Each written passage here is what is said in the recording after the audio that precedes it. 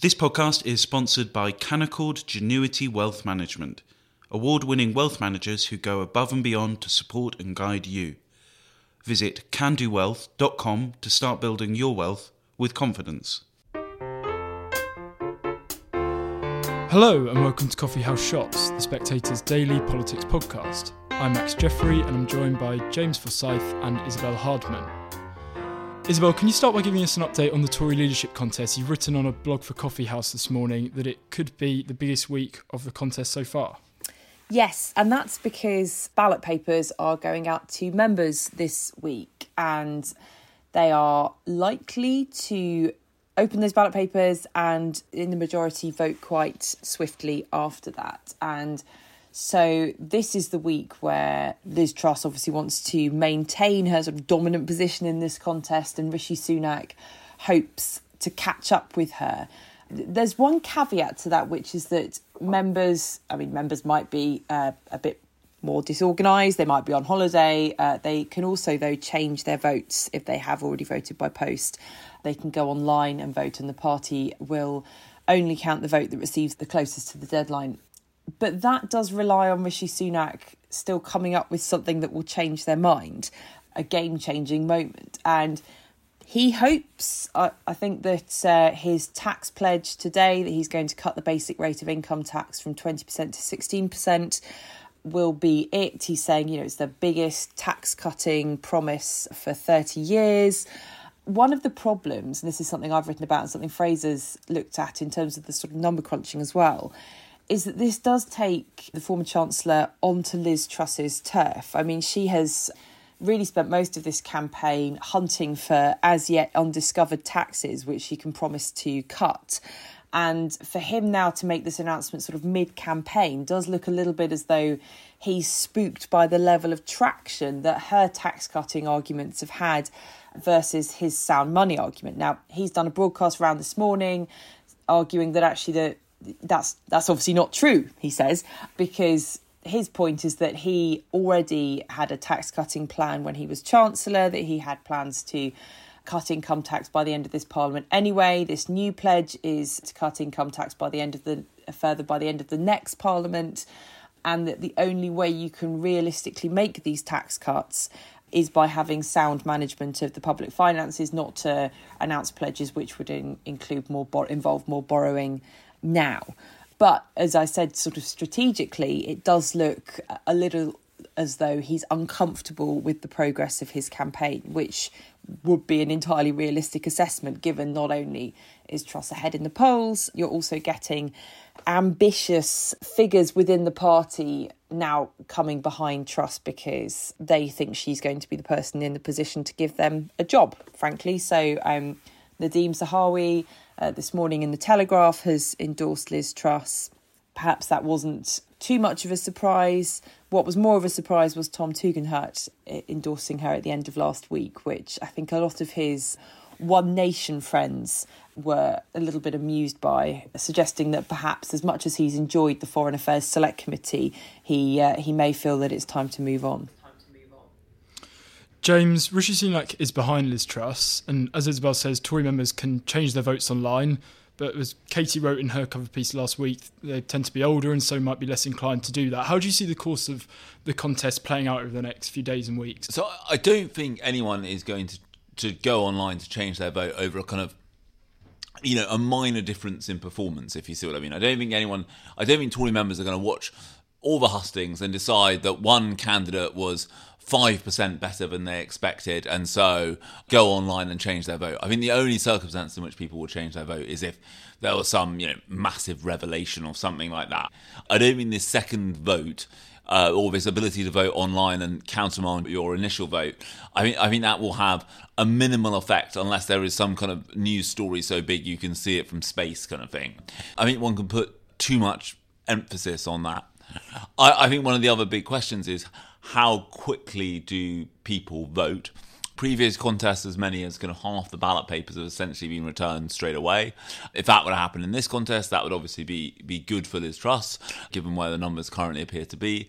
I think the only argument about why that might not happen is that things have happened quite quickly to get to this stage. I think that even a couple of months ago, people were not necessarily expecting a leadership contest in August. And while because the end of Theresa May was a more drawn out affair, I think people had thought longer about who they were going to vote for leader. And Isabel, turning to Labour now, this morning Lisa Nandy, the Shadow Foreign Secretary, joined the picket line in Wigan. This comes after a Shadow Minister was sacked last week for doing the same thing. Can you tell us about that? Yeah, so this I think is quite significant actually, because Keir Starmer made very clear that he didn't want frontbenchers to be joining picket lines, and then obviously had to sack Sam Tarry, although the very clear line from the Starmer camp was that it wasn't so much the picket line that led to the sacking as it was the fact that Sam Tarry then did all these unauthorised broadcast appearances and, while doing so, promoted himself to Shadow Transport Secretary when he was Shadow Transport Minister. But Lisa Nandy is obviously much more senior than Sam Tarry was. She's obviously a former leadership contender herself. She has not dissimilar politics to Keir Starmer anyway. So she's not, I wouldn't say, she's not of the hard left or anything like that. She's much more of the sort of soft left tradition that Starmer's from himself. That's what makes this really interesting, that she's turned up on a picket line in Wigan today, and it's obviously been tweeted. Now, it's not a rail strike picket line, it's a CWU picket line, which may or may not have some difference, but I think it points to the fact that within the Labour Party there is discomfort at the way in which this is all playing out, and it's not just discomfort from, as I've already said, the sort of the more left-wing MPs and members. It's also discomfort from those sort of in the soft middle who still think that Labour should generally be a party that pays homage to its trade unionist roots. And then there are those who just have a pragmatic view, which is if strikes are going to be one of the big stories of this summer, which they obviously are, and huge amounts of frustration from people whose plans are just falling apart as a result of the strikes, huge amounts of frustration from the workers who feel that their below inflation pay rises are going to put them in a really difficult spot. Does Labour really want to make that story about internal Labour arguments, or does it want to make it about what the government is doing? And so far, the attention that Keir Starmer has been getting, and the leader of the opposition always gets limited attention anyway, but the attention he's been getting has been largely focused on internal rows, not the government. And that's not a place that anyone in the party, regardless of their view on these strikes, wants to be. I think there's an interesting point that Isabel makes about that it's not a rail strike, which is this. The railways are effectively under public ownership right now. And so therefore, that is going on a picket line of people who a Labour government would have to negotiate with.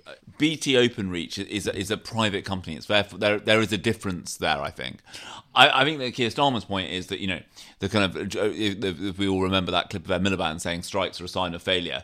And I think he doesn't want to look like they're endorsing it. But I think there is a slight difference here, because if you appear on a picket line on what one might term a public sector strike, that is essentially, I think, I don't know whether Isabel would agree with me, but that strikes me as essentially basically saying that the government should offer more generous terms to those workers, which obviously has implications for the public finances. I think turning up in a strike which involves a private company is different, because that doesn't imply anything for government spending. But I think Keir Starmer won't want to kind of rescind this position.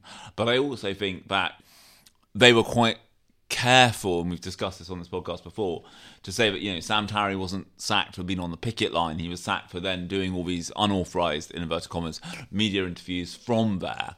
And so I would be beyond shocked if there was any action taken in this instance. But I think Isabel is right. One of the things that's going to become very difficult is that when inflation is as high as it currently is, these negotiations about pay just have a very different feel to them than they would in normal circumstances. And I mean, there is this other layer of complexity here, which is public sector strikes. You can argue that taking a position on that is essentially has an implication for the public finances, right? Which is if, for example, nurses or teachers were to go on strike and Labour politicians were to back them, that would imply that there would have to be more money found for their pay by logic. Whereas it is, I think it is a slightly different thing in some of these private sector companies. And James, finally, the first ship carrying grain left Ukrainian ports today. This is under a new deal brokered by the UN. What does it tell us about where the war in Ukraine is at the moment? So I think the kind of big question is how much grain gets out of Ukraine. Can it have an effect on global food prices, which are rising rapidly, in part because of the war in Ukraine? I think there's also another interesting question coming up here, which is, I think the Ukrainians are clearly preparing some kind of counter-offensive in the south. And I think that there is an awareness that with Europe's energy issues, there may well end up that Ukraine needs to make some progress, I think, in terms of reclaiming territory. I think because I think without that there is just a danger that as Russia uses its energy leverage in the autumn and the winter, that it becomes harder and harder to keep kind of European unity together on this question, because countries are taking such a kind of economic and societal hit from it. But I think if Ukraine makes some progress, then I think that slightly shifts the argument about where things go, how much more support should be supplied. I think we are also seeing at the moment, in terms of this Ukrainian counteroffensive, which appears to the groundwork for which appears to be being laid at the moment, the difference that more advanced Western weaponry it is making in terms of Ukraine's ability to hit Russian logistics and potentially cut some Russian forces off from being resupplied. Thank you, James. Thank you, Isabel. And thank you for listening.